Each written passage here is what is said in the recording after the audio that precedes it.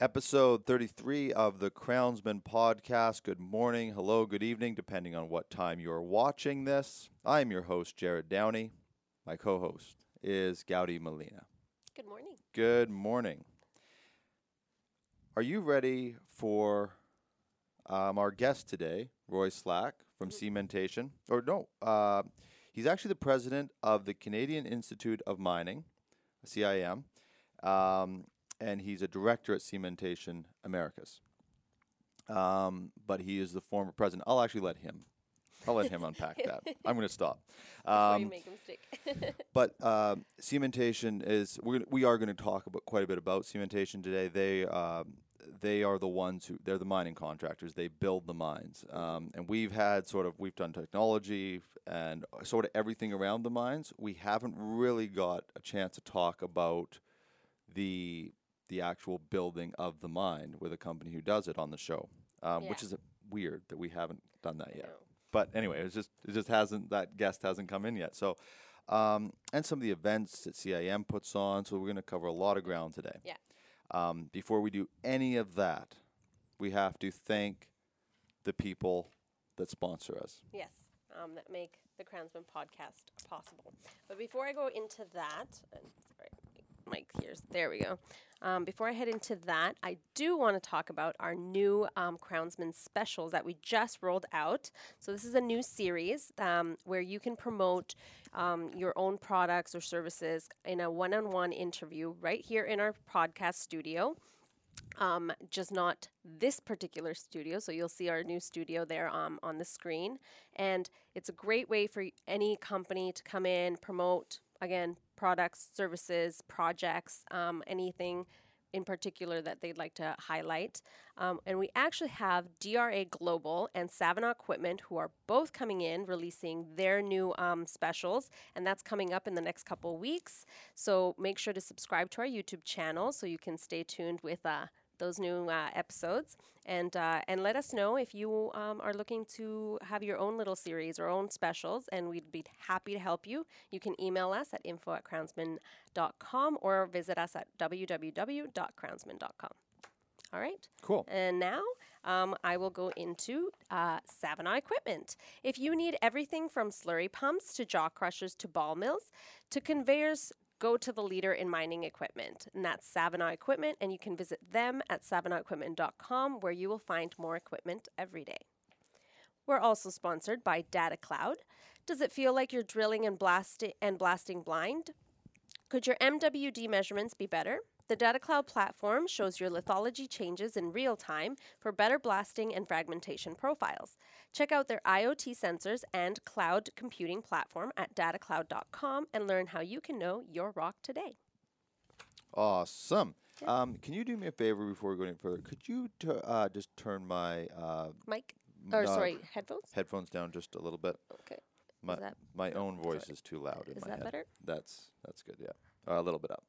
A little up there? Perfect. Right, thank you. Perfect. Okay, Rory, welcome to the show. I was telling you before the show, the name Rory is the other owner of this company, so every time I go to that sound, I go Rory. It's very difficult. So I do know your name. It's not that. It's a habit of saying Rory. No problem. So give us a little bit of background about Cementation. Cementation, CIM, your sort of role, just so the audience sort of has an understanding of who you are and what you do. Well, sure. Always happy to talk about Cementation, and very proud of the company. We started the current version in 1998, and it was, originally Cementation out of the UK was interested in establishing or acquiring, I should say, a contractor in North America. And I had my own consulting firm, and they approached me to find a potential acquisition. So I did a review for them. I made a recommendation, which I'll come back to in a minute. Made a recommendation, but they had recognized I'd done a couple of startups, and they said, instead of buying a company, would you start one for us? So I went to visit their operations in the UK and South Africa, and I was very impressed with how they did things. So I said, yes. So we started from scratch, hired a few people I knew, and I think in the first year we had $24,000 in revenue. Now the company's about $500 million a year in revenue, so it was quite a substantial growth. But it was a real startup. The rest of the story is that the company that I recommended that we acquire, we did buy 4 years later. Oh. That was Aurora Quarrying. And that was, in terms of acquisitions, you hear different stories about acquisitions. That was a fantastic one. In terms of 1 + 1 = 5, instead of 1 + 1 = 1.5. Everything worked well. The people came together. We still have that synergy in terms of expanding geographical coverage, expanding client base, ideal acquisition. Yeah. So that's a little bit of the history of cementation in the Americas, which in fact the company works far beyond the Americas now. But yeah, it was very proud of what the team has done, and it's a great company. I was, I wanted to sort of start off with cementation. It's been everywhere doing work, but it's done. I'd say probably one of the most probably most high profile from publicly. It would be the work they did in Chile. Could you talk about that a little bit? Certainly, we were working. We had a company based in Santiago and doing work in South America and mainly in Chile, and Terra Sem was the name of the company. So Terra Services and Cementation. It was a joint venture with a local company. We were doing a raise bore hole for Codelco in the Atacama region where the San Jose mine was. And then we saw on the news that these 33 miners were trapped underground. This was 2010. Mm-hmm. So we were quite nearby. We very quickly put a proposal together and sent it to the government. We didn't really know who to send it to because the San Jose mine was, in a kind of a state of confusion as to a plan on how we would get the miners out. And because we had equipment very nearby, we became Plan A. Mm. So they brought us in. We set up a raise bore machine. We began to drill down. It was 700 meters from the point of our machine to where they believed the miners were. Because right at the start, there was no communication. They didn't know if they were alive or where they were, but there was a refuge station. So we began drilling towards that station. In the meantime, they had broken a diamond drill hole through and found out that all 33 were alive. So there were 3 different plans. The Chilean government did a very smart thing, is they had 3 different plans to rescue the miners, and it was actually Plan B that broke through first. It was a bit of a race, but a lot of Canadian involvement and people sometimes don't know this. So Cementation Canada was our equipment that was on Plan A, and our people that were supervising that. Plan C was actually a group from Calgary doing the drilling as well. But very interesting, a small project in terms of scope, the type of projects we do, but probably the most high-profile project we've ever done. And we were all very happy to see the miners all get out safely. So yeah, that story was everywhere when that came out. Yeah. Was it? Had you been involved in projects like those sort of rescue type things before, or was that sort of a one-off? And definitely a one-off. Yeah. And there are some very interesting aspects to it. We were. It was technically challenging, and I won't get into the tricky parts of it, but the way the industry came together, and some of the equipment that would probably take 3 or 4 months to design, we were designing in 1 or 2 weeks. There was such a sense of urgency, working around the clock with people in different countries. It was a great example of how the global mining industry can pull together and really do achieve something great. So very small scope, but huge cooperation across the globe. It was very inspiring. Yeah. The curious side of me is going to get the better. So, what were some of the technical? If if it's not too much to dig Okay, into. well, yeah, sure. Happy to go into that. The approach we had was raise boring, and with raise boring, what you do is you drill, let's say, a 15-inch hole. I'm going to switch from inches to metric. Sorry, but Yeah. I work in both. But Okay.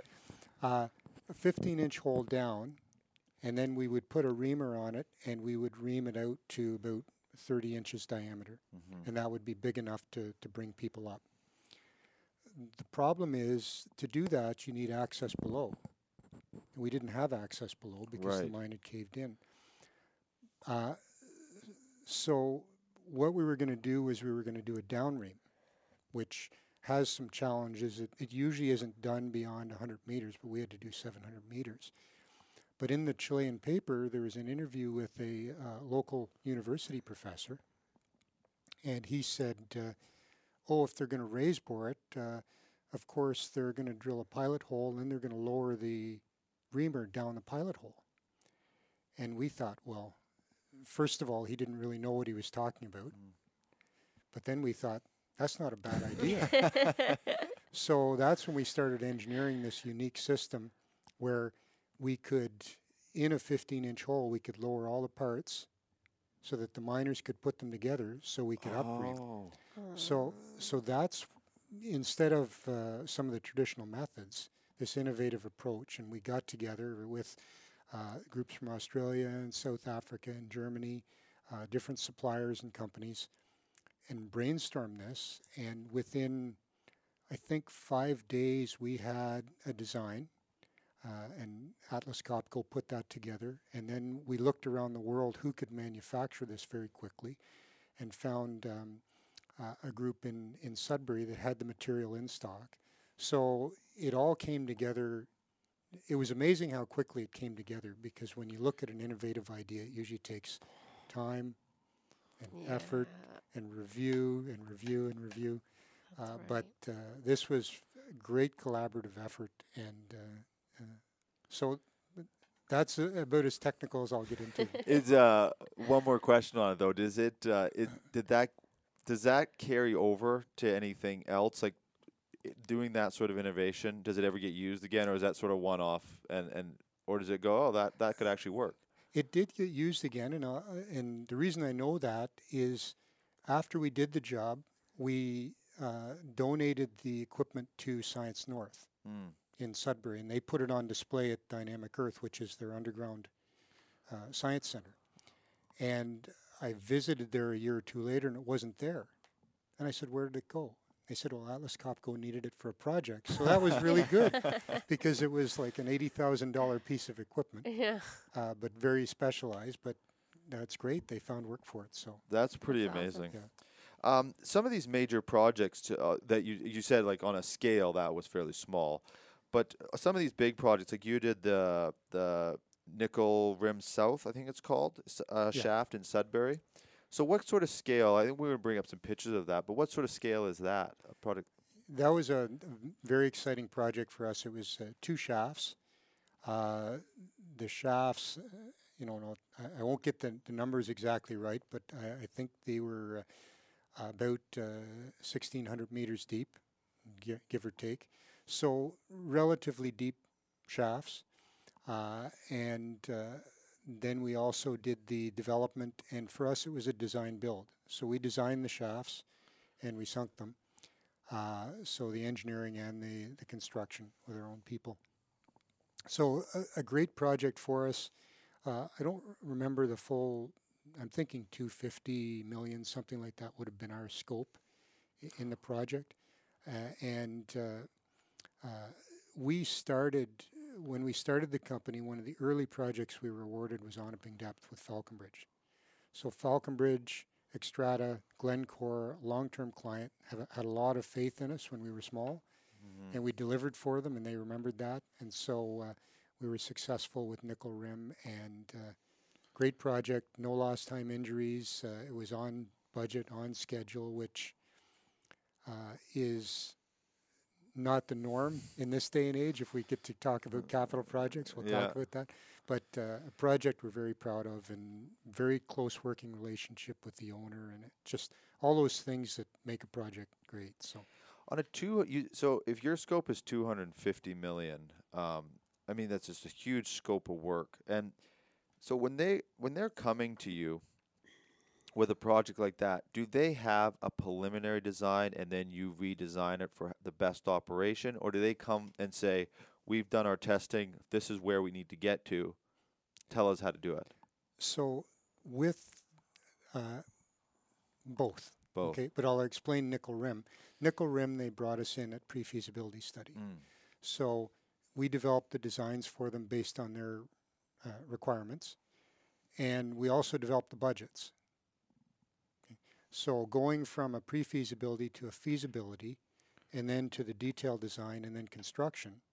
So through that process, we had developed a budget, and that budget kind of morphed into our contract, so to speak. Right. So it's a very logical way to do a project, but not typical in our industry. Oh, it's not typical. No, No. no. Usually a group will do a feasibility study, they'll develop a budget, and then the owner will go out to tender, number of contractors will bid it. Mm-hmm. Right. So, but this was the continuity and the engagement right from square one was all there, and I think that's part of the success of the project. But, Right. yeah.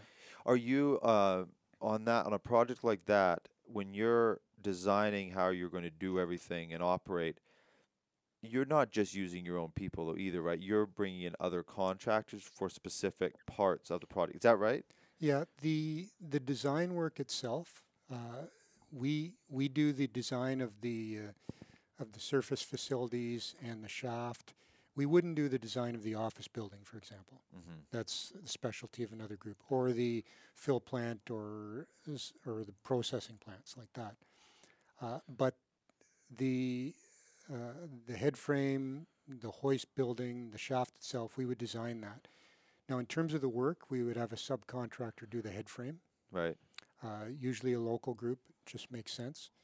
And then it would be our own people, our direct hire people that do all the underground work.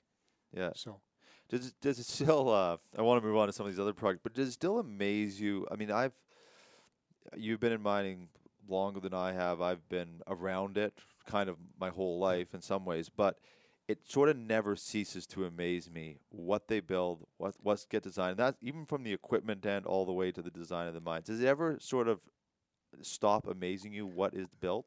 That's a real interesting question, and it's almost like we discussed that beforehand, but we didn't. Yeah.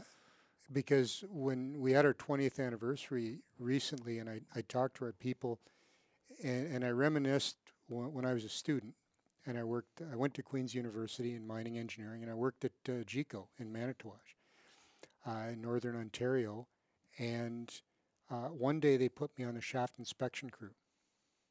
So riding the cage and going down the shaft, and I'm looking at it and I'm going, how on earth would they ever have built this?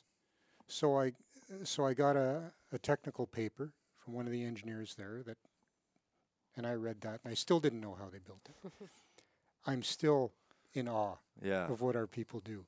And it's when you start to look at all the different elements and how it's done, from an engineering perspective, you can engineer it, but when you actually go down there and see it done, it is pretty amazing. Still amazes me. Yeah.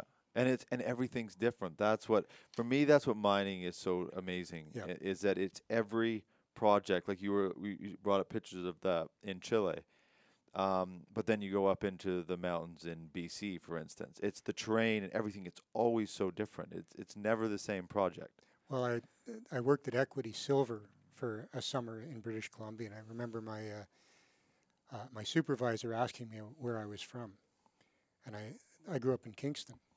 So I said, in Kingston, Ontario. And he said, you know, the only good thing to come out of the east is the sun. Okay. So I didn't talk any more about where I was from. That was the message was clear. But I had a great summer in Houston, just outside of Smithers, and did a job there. And so I've had the opportunity to work really coast to coast. I worked at Ile de Madeleine, the Magdalen Islands, off the coast, and the salt mine, and I've worked in BC, and really from coast to coast to coast. So it's a fantastic country, and I've been privileged. Yes. So We all are to be involved in it. And then the Gold Corp, you did Gold Corp Red Lake. That's raised boring, so that's similar to what we were talking about, but obviously in a different.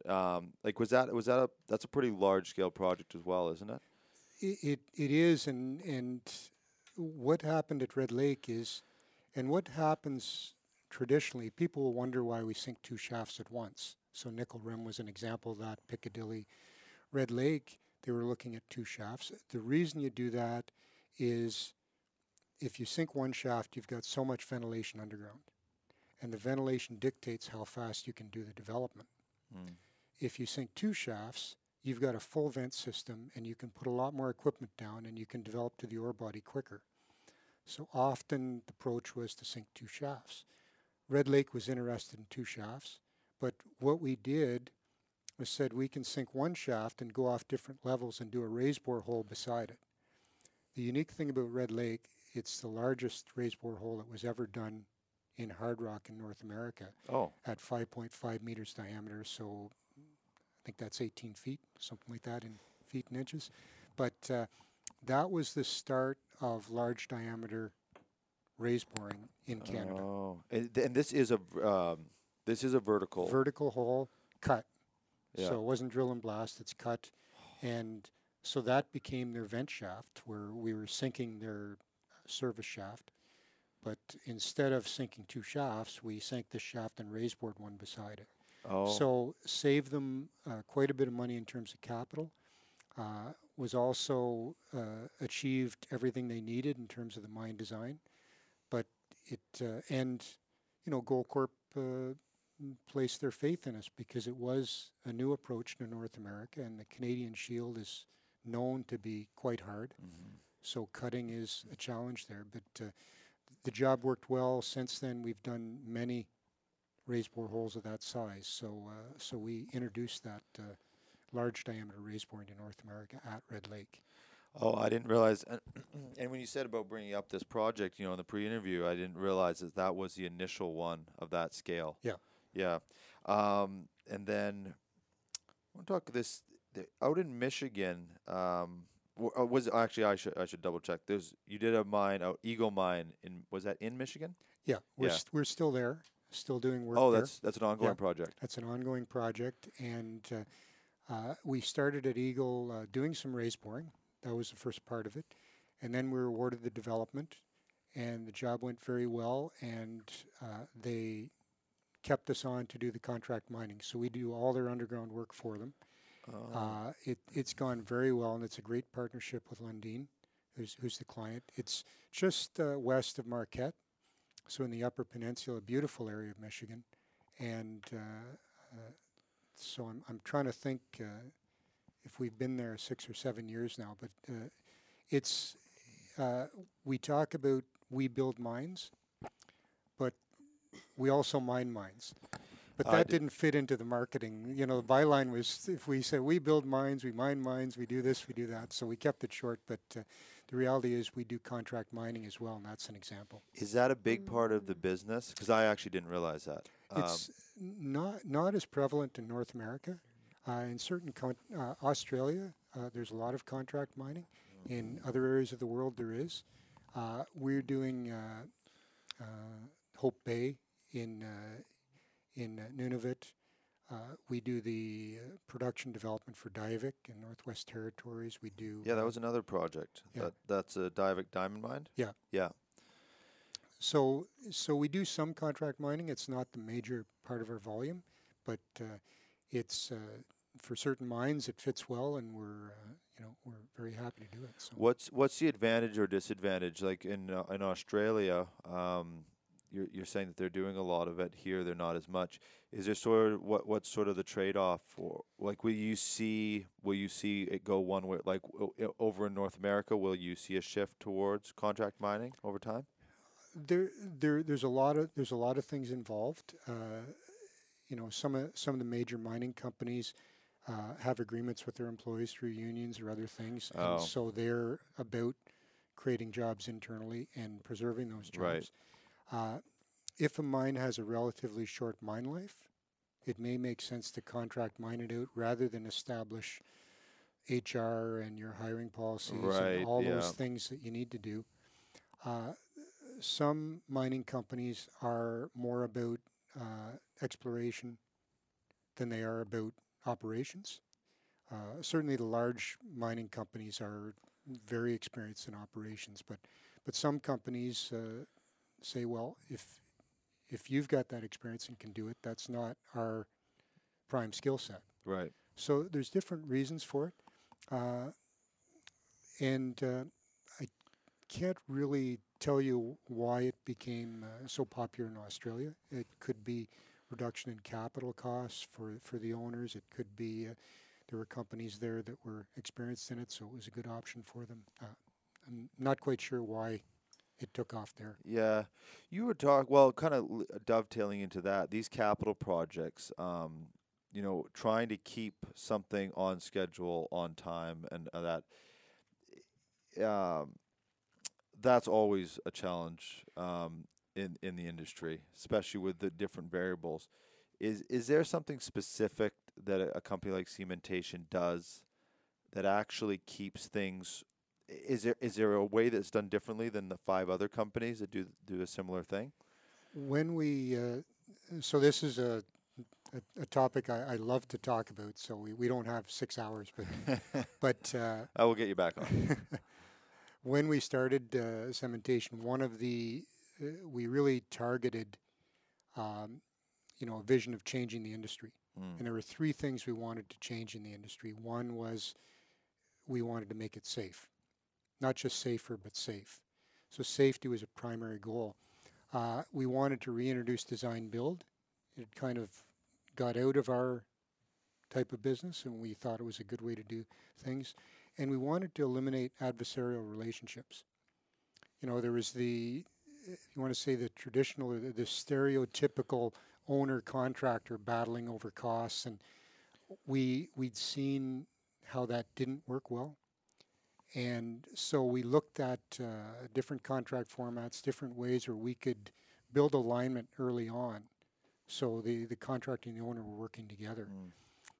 So we've really tried to focus on some things. So between the design build and the type of agreements and the working relationships we build with our clients, we've tried to change some of that.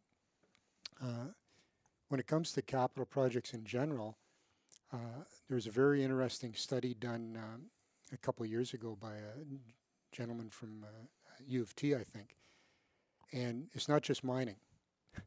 Capital projects, infrastructure projects around the world traditionally are over budget and behind schedule. Yeah. And the human factor is a big part of that. Is we are an optimistic bunch. And I like to say underestimation is underestimated. We tend to be optimistic when we look at budgets and schedules. We don't like to put as much risk in. I don't know if it's cultural or if it's just human nature, but there's different behavioral elements in how we do projects that we need to look at beyond the technical aspects. So That leads me to and it's something I'm always trying to find that balance. Is how much of when you said that sort of that adversarial relationship between the owner and the contractor, and that's pretty much across any type of industry, any sort of where you're building something. How much of it is that relationship is from a technical standpoint, and how would when you're planning that, how much is it about the company's culture when you're actually dealing with that owner? Or how much of it is from a practical planning standpoint that maintains that relationship? I know it's a mixture of both, but it sort of where is the focus on when you're doing these types of projects? Well, I'll give you a specific example. I may not answer your question, but I'll give you an example I think addresses it. We're working with a client we've known for a while, and there's mutual trust there. Mm-hmm. And we're developing a contract, and we agreed to make a change, and we redraft the contract and don't put the change in.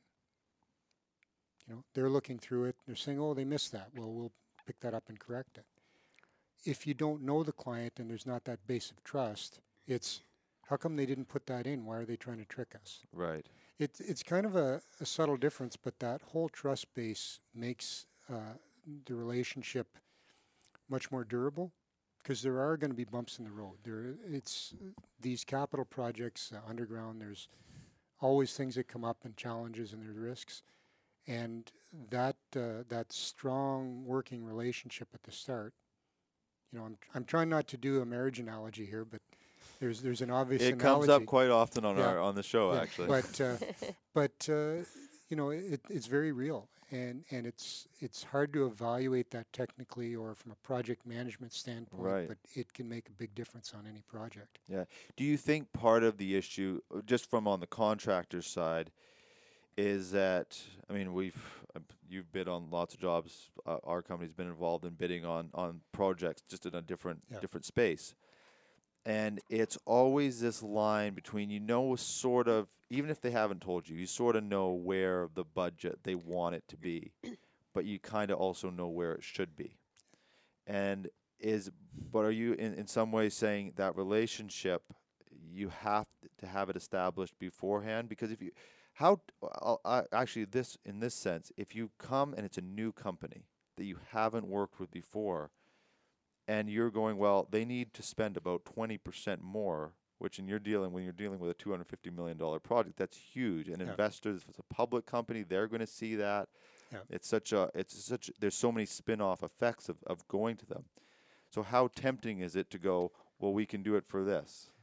So what we've done as a company, when we started the company, we established this, or right from the start, we intended to build this culture, what we call best for project.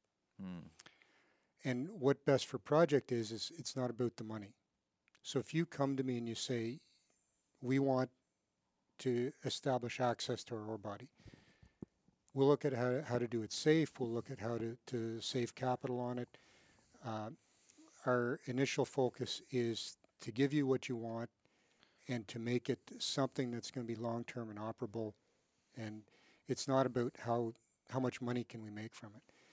That's an odd position to be in as a contractor, not to be focused on the profit. But we preach that all the time to our people and look at best for project decisions.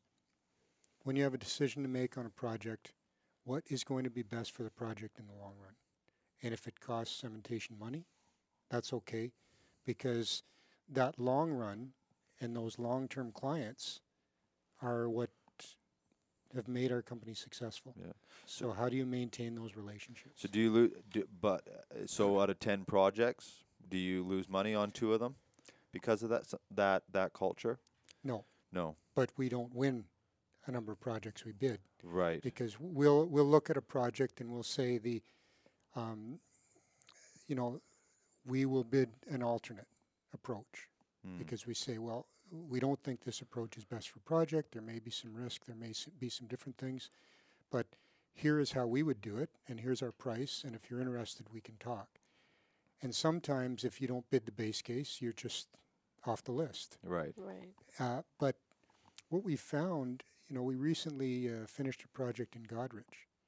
The initial request for proposal came out, and we felt there were some real high-risk items to the mine. At a salt mine, there's always a risk of water inflows. So we came in with a different proposal, and we said we would propose to do it this way. It's not the way you planned it, but we think it really de-risks your project, and if you want to talk to us about it. They liked our proposal, and we got the job. So, sometimes you're off the list because you didn't bid the base case. Sometimes the client recognizes that our approach might be better for them, and it is a best for project approach, and we get the job. So you stick with your values and your vision, and if it works, great, and if we don't get the job, well, part of contracting is not getting work. Right. You can't lose too much sleep over losing a bid because you lose more than you win is the reality. But Cementation's been doing it for 30? We celebrated our 20th anniversary last year, so 21 years. Yeah. 1998. Yeah, and I feel like a lot of, the people that are watching these, there's definitely people that are bidding on jobs in all industries watching the show. And the reason I wanted to sort of dig into it a bit is because it's hard if you're only 5 or 6 years old and you need that, especially if you're tied to a bank or something. I mean, you need these contracts, Yeah. and it's hard to play that long game. I mean, you can do a Absolutely. presentation and say it's going to be this and it's going to be that, but when the payroll comes in and the taxes are coming in and the bank is wanting their funds, and it's so tempting. It's so Yeah. tempting. So we went through that. So, my own experience, I was a partner in a company called BLM in Sudbury, Mm. small contractor, and we started out the traditional way. We'd take a small project, hoping to work our way up. And a couple things happened. One, we were funded by the bank. The Yeah. bank doesn't like rapid growth. Contracting is all about rapid growth. If you don't grow quickly, you get pigeonholed. And we became recognized as a local contractor that did construction, and we were successful, but never really considered for the major projects. So when we started Cementation, there was a couple of things that we focused on. One, the biggest projects. Even though we were brand new, we said there's 5 projects we're going after, and they're the 5 largest projects in Canada at that time. The Wow. other thing we did is the Caverner Group, which owned Cementation in the UK, they were our bank. And they Huge understood difference. contracting. Yeah. And they knew, you're going to buy some equipment, there's going to be some investment, but that's what you need to get these large projects. And a bank, it would be very difficult to convince a bank of that. So those lessons learned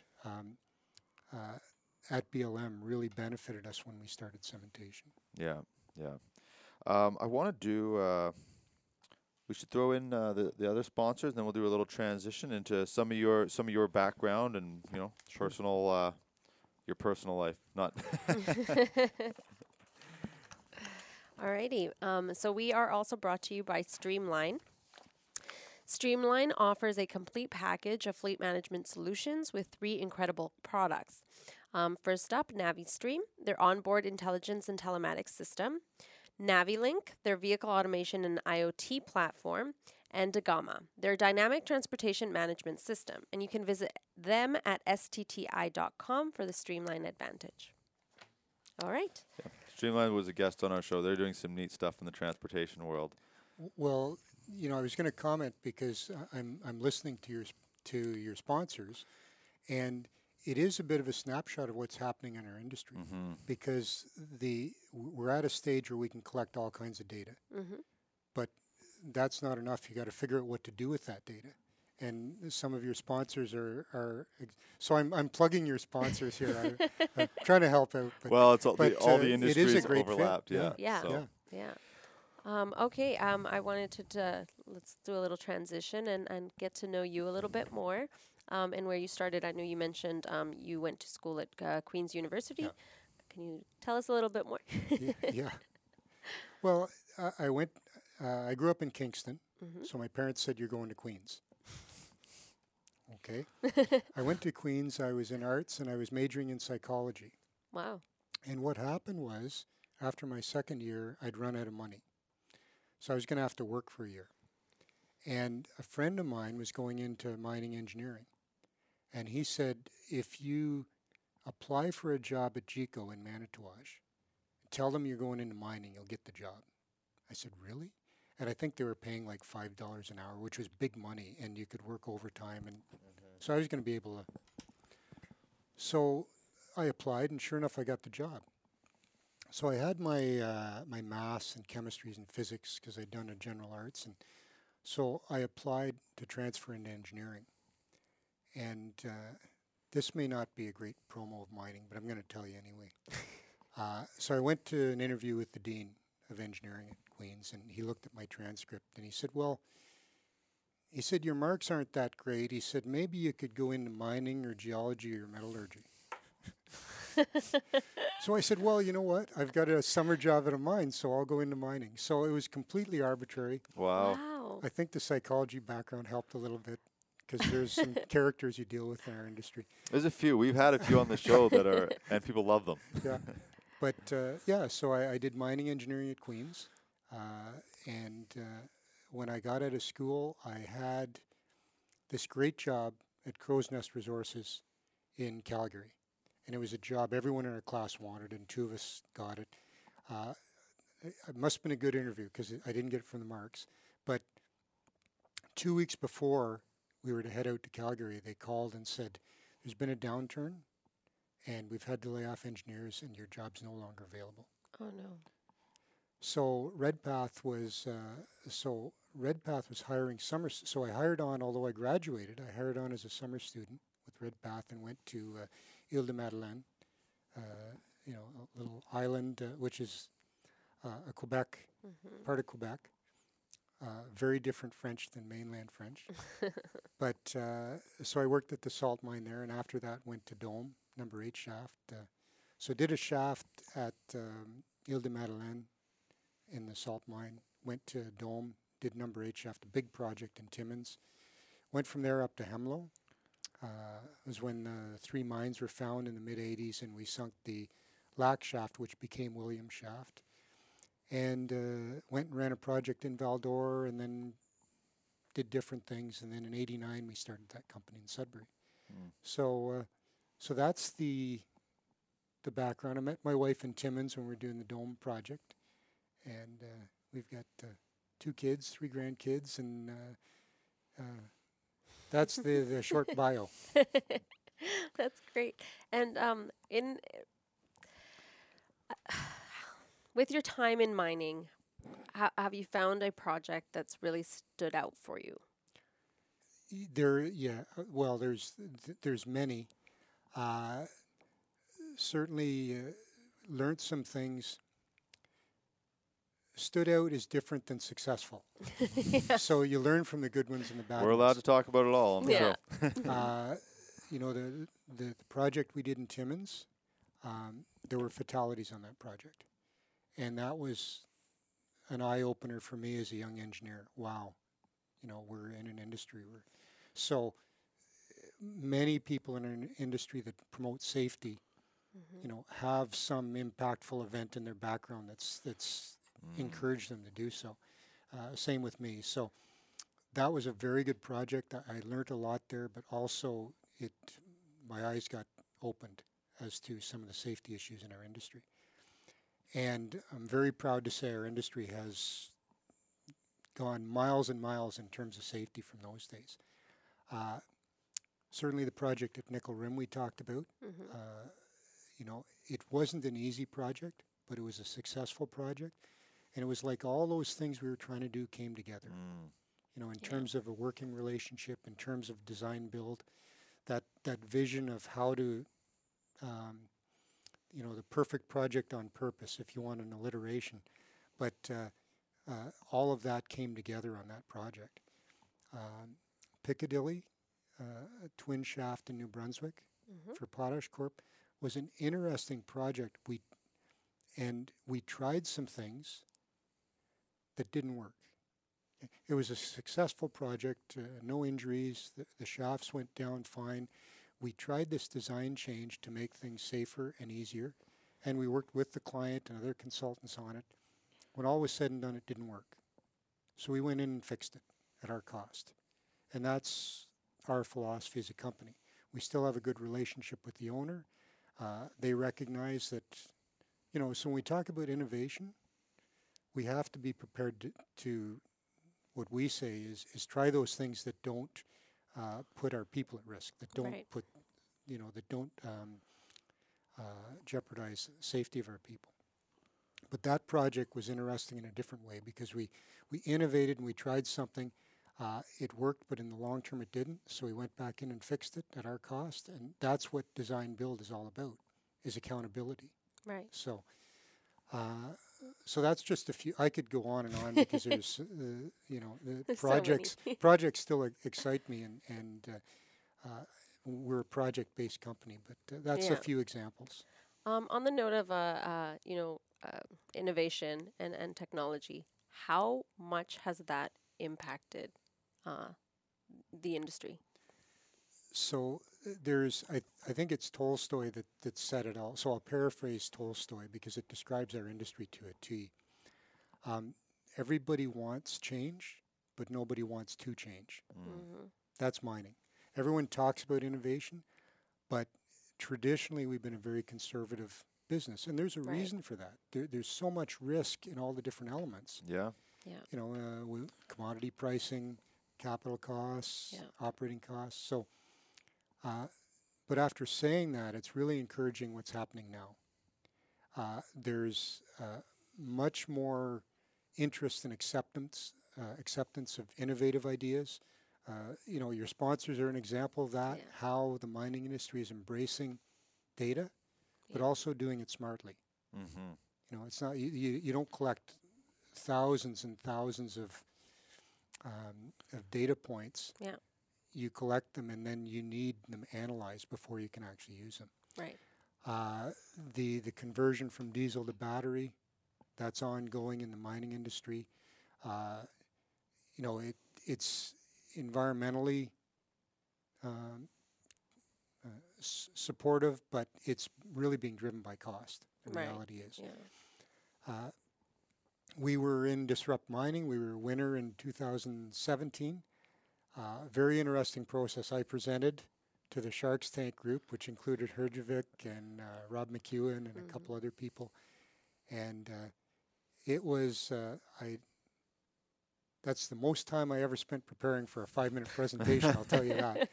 But very exciting, and it was, although it was showtime, right? But you need that too. You need that to spur innovation on. So there's a number of things happening in our industry now that really encourage us that there's a new openness to new ideas and innovation. So it's an exciting time. We're seeing some different ways shafts are being sunk, and we've got a conference coming up in November looking at, and we've got, I think, papers from 11 different countries on how they're doing it. The Chinese delegation has 6 papers in, and everyone's doing things a little differently, but you can see a major step change happening going from drill and blast to cutting technology. And so these are step changes, so they're not optimization, but these are going from here to here. Yeah. So yeah, it's an exciting time to be in mining, and it's an exciting time to be a young person in mining because so much depends on the technical expertise of our people. And, I gave a speech to the graduating class at Nipissing University a couple of years ago, and what I explained to them is some of us who are older, our culture was to avoid change. We want stability. Right? In business, we want stability, we want predictability. Yeah. But the world's changing so quickly, and I really believe that younger people, change is just part of what they grew up through. Yeah. And it's happening very quickly, so they're much more able to adapt to change than some of us older people are. So it is a young person's game, and the ability to innovate and to implement that innovation is a young person's game too. So it's an exciting time for young people to be in our industry. Yeah. Right. Yeah. Have you encountered any major challenges throughout your career? The interesting question. Well, absolutely. I think everyone does. Contracting was about moving around, and so my wife and our family were very supportive. Any project that was more than 6 months in duration, we moved there. Cool. That is not as much an option today for young people. So it was a challenge for us. But when I say that, every place we went, we really enjoyed, and there are great projects, and it worked out well. It was a challenge, but it worked out well. But I really see it as a challenge for our younger people today who, where there's 2 careers and people aren't as mobile, and Yeah. so. Yeah, I was actually going to talk a little bit about the young people getting into mining, and I remember this was probably, I don't know, 7 years ago now, and I very distinctly, I think I've told the story a few times on the show. I distinctly remember sitting in an audience. There might have been a few students there, but as a working professional, I'm pretty sure I was probably the youngest person in the room. And there was a speaker, Mauro Chiesa was one of the keynote speakers. And he was one of the older people on the panel, and there was probably 4 or 5 other people there. And he was speaking, and he was all about innovation and the new way of doing, collaborating with local communities and the technology. And I distinctly remember him saying, he said, nowadays you're talking to a young person and they're on your phone, and as you're telling them how things are going to do, what's going to get done and everything like that. And you go, well, why are you on your phone? And they go, well, I did it. I'm doing what you're saying to do. And it struck me is that he was saying it was a good thing. And I remember there was a couple people that were actually quite a bit younger on the panel, and they actually had a bit of almost rolling their eyes at him. Saying he was saying that, like, in a few years we're going to be looking at a mine through like this big, like a holograph. We're going to be fixing it kind of like on Iron Man type thing. Yeah. And which we're doing now. And people and they chuckled. Iron Man. We're not elevating with the boots or anything, but the rest of this stuff's happening. And they chuckled at him. So it always struck me sitting there, and so I went up and I met him after, and we became friends since then. And it always struck me is that age is a factor, but it also it's so much of a mindset, because he was one of the oldest and I was one of the youngest. But his mindset was, this is going to change. And now the things he was discussing that people were chuckling at are, when I go to an event, it's a normal conversation to have. It's everybody's talking about it. And so it's always, and I always I hope more younger people get into mining, but I hope there's, that collaboration between that experience and youth is just so important. It's because if you don't have that, an industry can go the wrong direction, or it can get stuck in the mud. And there's that collaboration and realizing that it's as much as it is age, sometimes it's also that people looking for the right people that have the right mindset. I'm sure when you're bringing people in to build a company, you're looking for people that want to push forward and come up with a new way of doing things. Yeah, absolutely. And, we talk about in contracting appetite for risk. We have zero appetite for risk when it comes to safety. Right.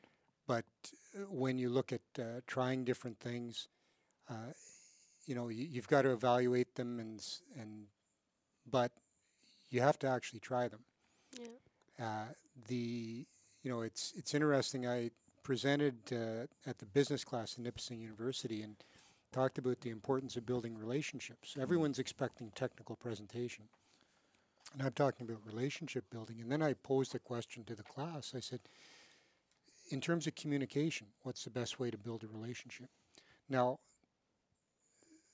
people in my age group would say face-to-face, like we're talking now. Right. But the majority of people in that class voted for texting. And I thought that was interesting. I didn't think it was wrong. I thought it was interesting. So I asked them why, and they said, well, you get your ideas across quickly. They're clear. If they're not understood, you can ask. Some of those things that don't happen in a face, we talk, and then after I go away saying, oh, Jared was saying this, and you're saying, no, I was. Yeah. There's Flight of the Conchords, or is it Brett and Michael, the two talking, and the one guy says, are you thinking what I'm thinking? The second guy says, no, I'm thinking what I'm thinking.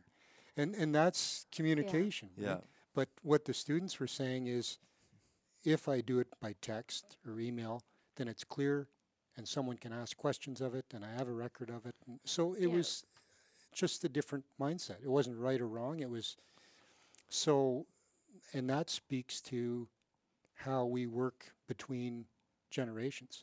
Yeah. So if I'm expecting a face-to-face conversation and that person is uncomfortable with that, and they're much more comfortable to see it in writing, and then they understand exactly, then, how do we get together and make it all work?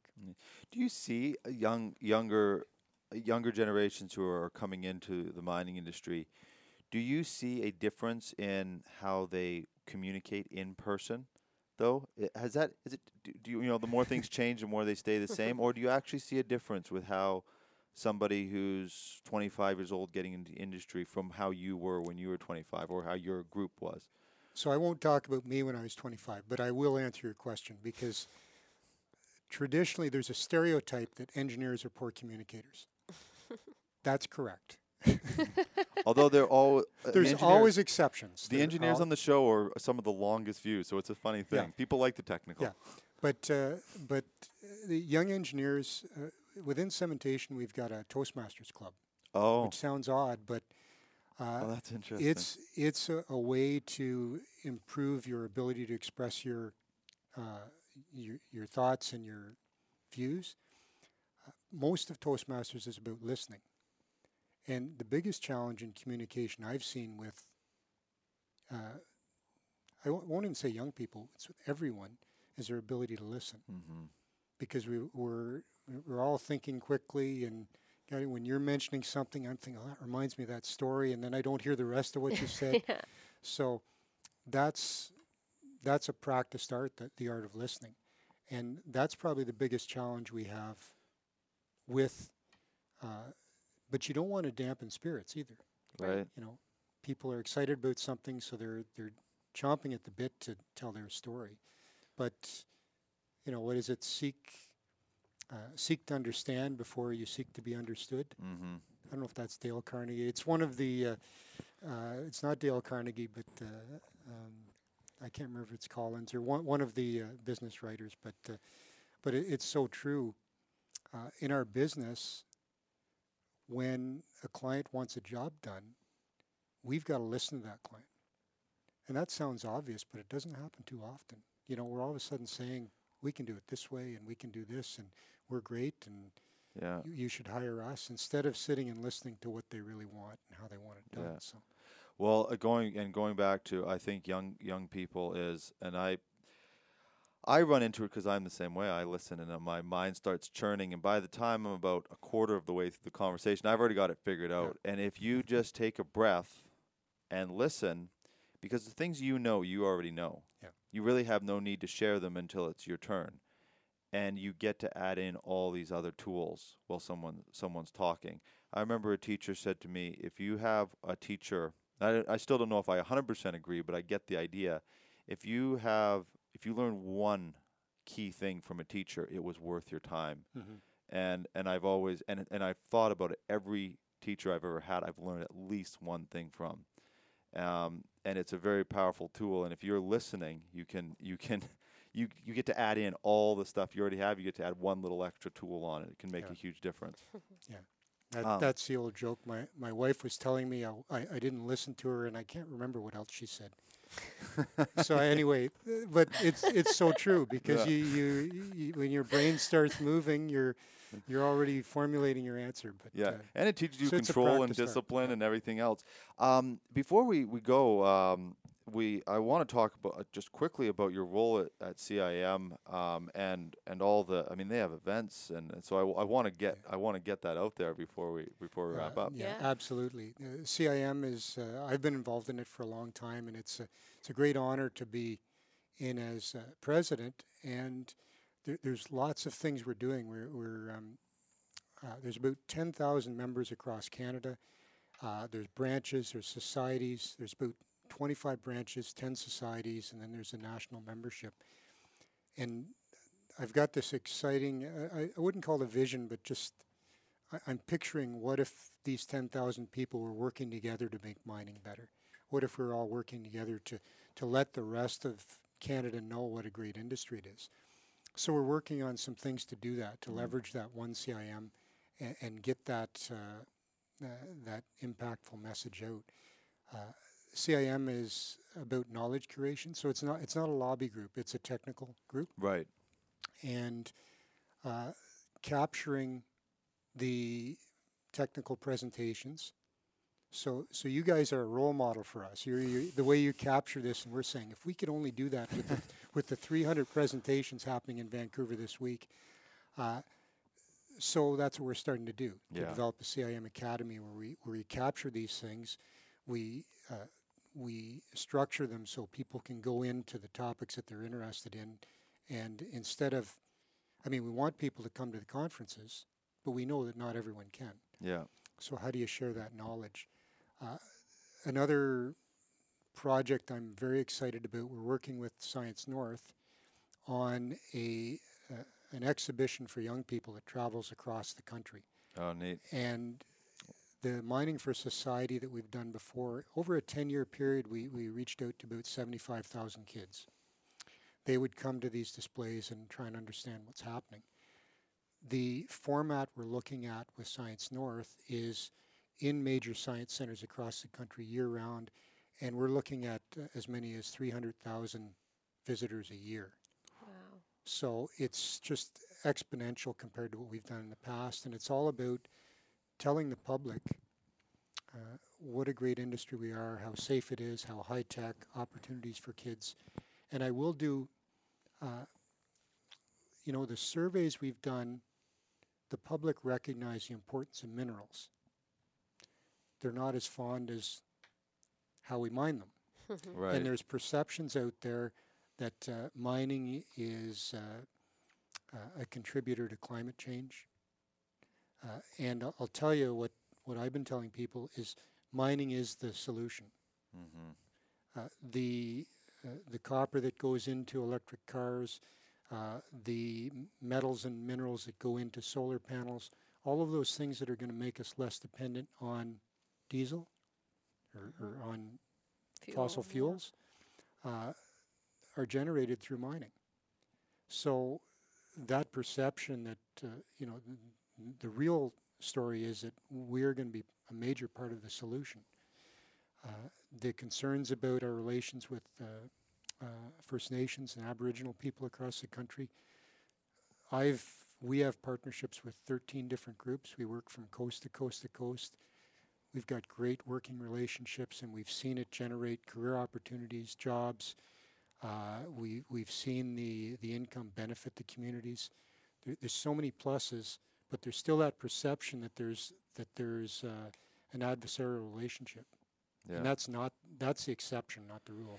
So we've got a little friend flying around. Friend. That we've had several Indigenous leaders, and we're going to have more people from the community on our show, and yeah, it's one of the personal frustrations of mine, because I grew up in the community. I grew up in a rural area.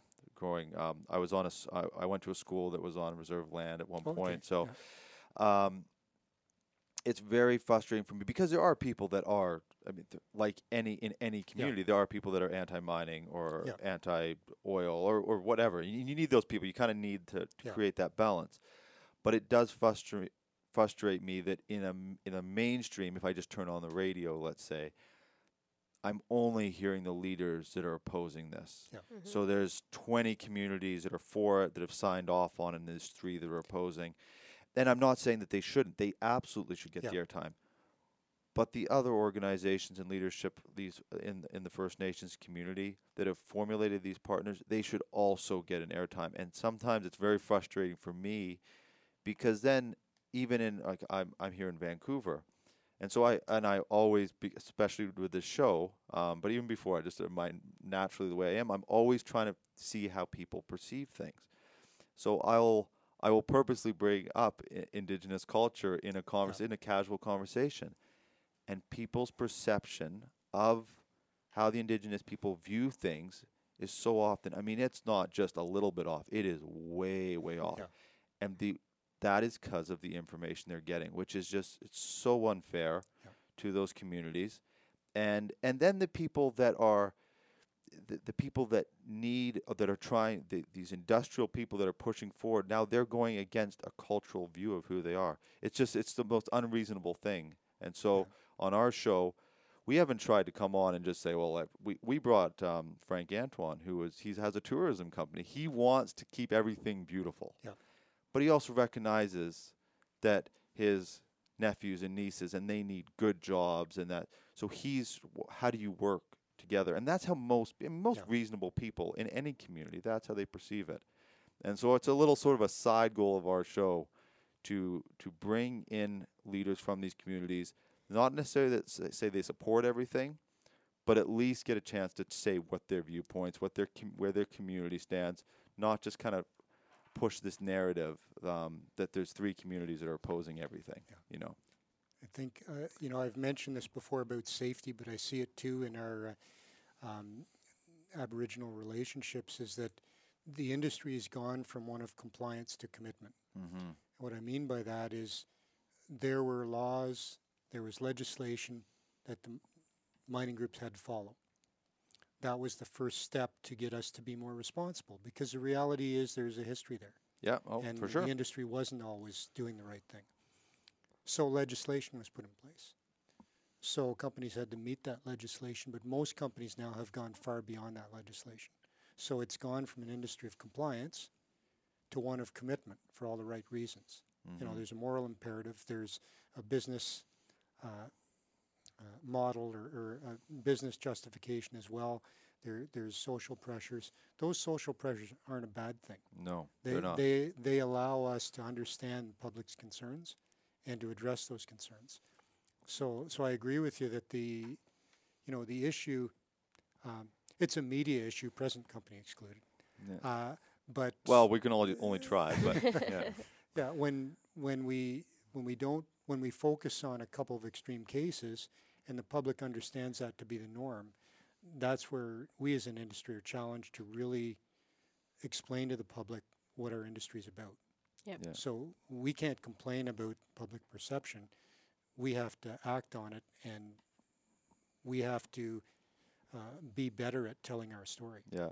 You know, I had a thought too, you know, and the other day I was driving thinking about that I think the Industrial Revolution, you know, there's a lot of pride for what was built from that.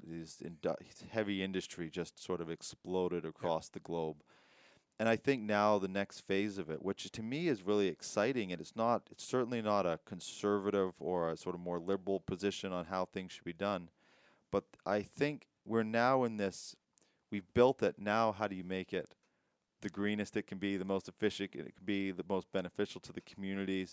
That's that next challenge of mankind. And it's quite an exciting time for me. Very interesting. I should send you my speech to Nipissing University graduates, because I talk about that, the new business model, Mm-hmm. where profit is the enabler, not the end goal. Right, yeah. Right. In other words, there's a number of things that a business, and that's how we modeled Cementation. Our vision is to change the industry. It wasn't to make a lot of money. It was to change the industry for the benefit of all stakeholders.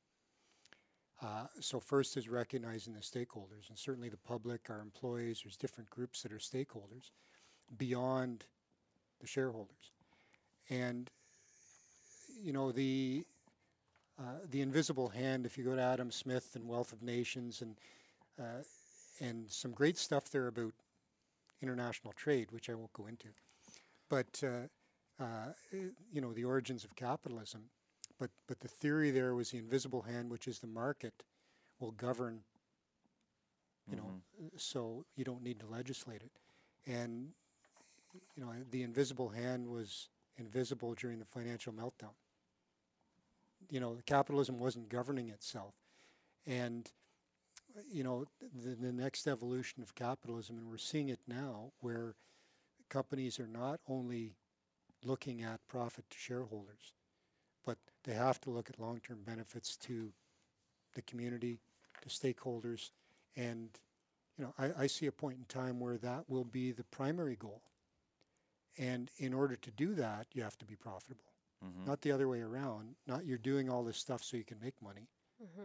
It's you're making money so you can do all this stuff. Right. Right. And I see that happening in some areas.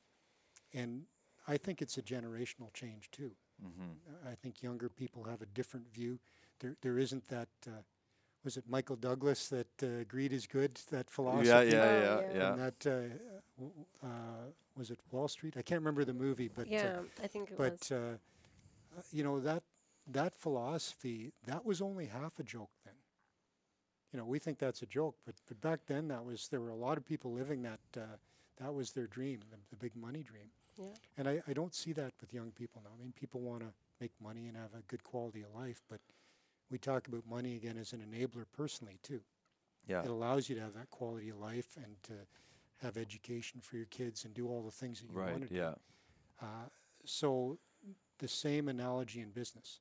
It's not the end goal, but you have to be profitable in order to be sustainable and to do all those other things you want to do, like change the industry for the better.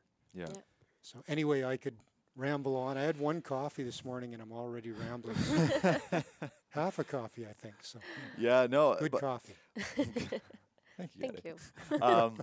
Yeah, it is such an important topic, and we try to merge technical and sort of that, and I think greed is about taking, and I think, but vision can push both you forward and and the stakeholders forward, and I think vision. I don't think that ever goes out of style. I don't think that should. I mean, it can. There's have cultures that have went way too far where it's just basically a state run, and it's and that has never really Yeah. worked. But that word vision, and it can. There's so much that goes into that. Whether it's a greener future, more productive, better way of life, all those sort of things. And I think maybe that's a little bit more where we're on a there's always a negative, but on the positive, I think we are moving in towards it. People really, they really are. Better quality of life allows you to have more vision. Yeah. That's the other thing. And it's anyway. It's a very interesting discussion, and the whole concept of vision. In the old days, it was we're targeting this level of dividend for our shareholders, and you as an employee, how exciting is that to you? Not very inspiring. And there's groups, certainly the Apples and the Googles, although I don't like to compare to them because normal businesses, you should not draw analogies to Google or Apple, but there's more and more companies now that recognize that in order to engage their employees, money doesn't do it. And I No. don't mean paycheck, but I mean, the profit factor doesn't do it. Cementation's been recognized for a number of years as one of the top 100 employers in Canada. And we pay our people well, but I think we go far beyond that in how we engage our employees. And more companies are focused on that engagement now. And that's great to see. That's one of the shifts from that profit motive to that enablement and that vision, like you talked about. So. Yeah, absolutely. Well, I know you have events to get to, and you're what's the event that you're at right now? It's called CopperCom. So the Metallurgical Society of the CIM is hosting it. It goes to different countries, different years. It's in Canada this year in Vancouver. There's probably about 1,000 delegates there. They're focused on copper, Yeah. as you might have figured out. There's a range of presentations from technical to more general about the industry, and they in the plenary they did a link with Glencore did a link with one of their factories in Europe, so it was a live link, and so the managers of their smelter were walking us through the smelter on screen. It was it was a great way to kick off the conference, and so we've seen some really good presentations, and there's different technical streams. That's just one of the CIM societies and the type of thing they do. Yeah. So that technical knowledge sharing. But another thing great about the industry is all these companies are coming out and sharing their great ideas.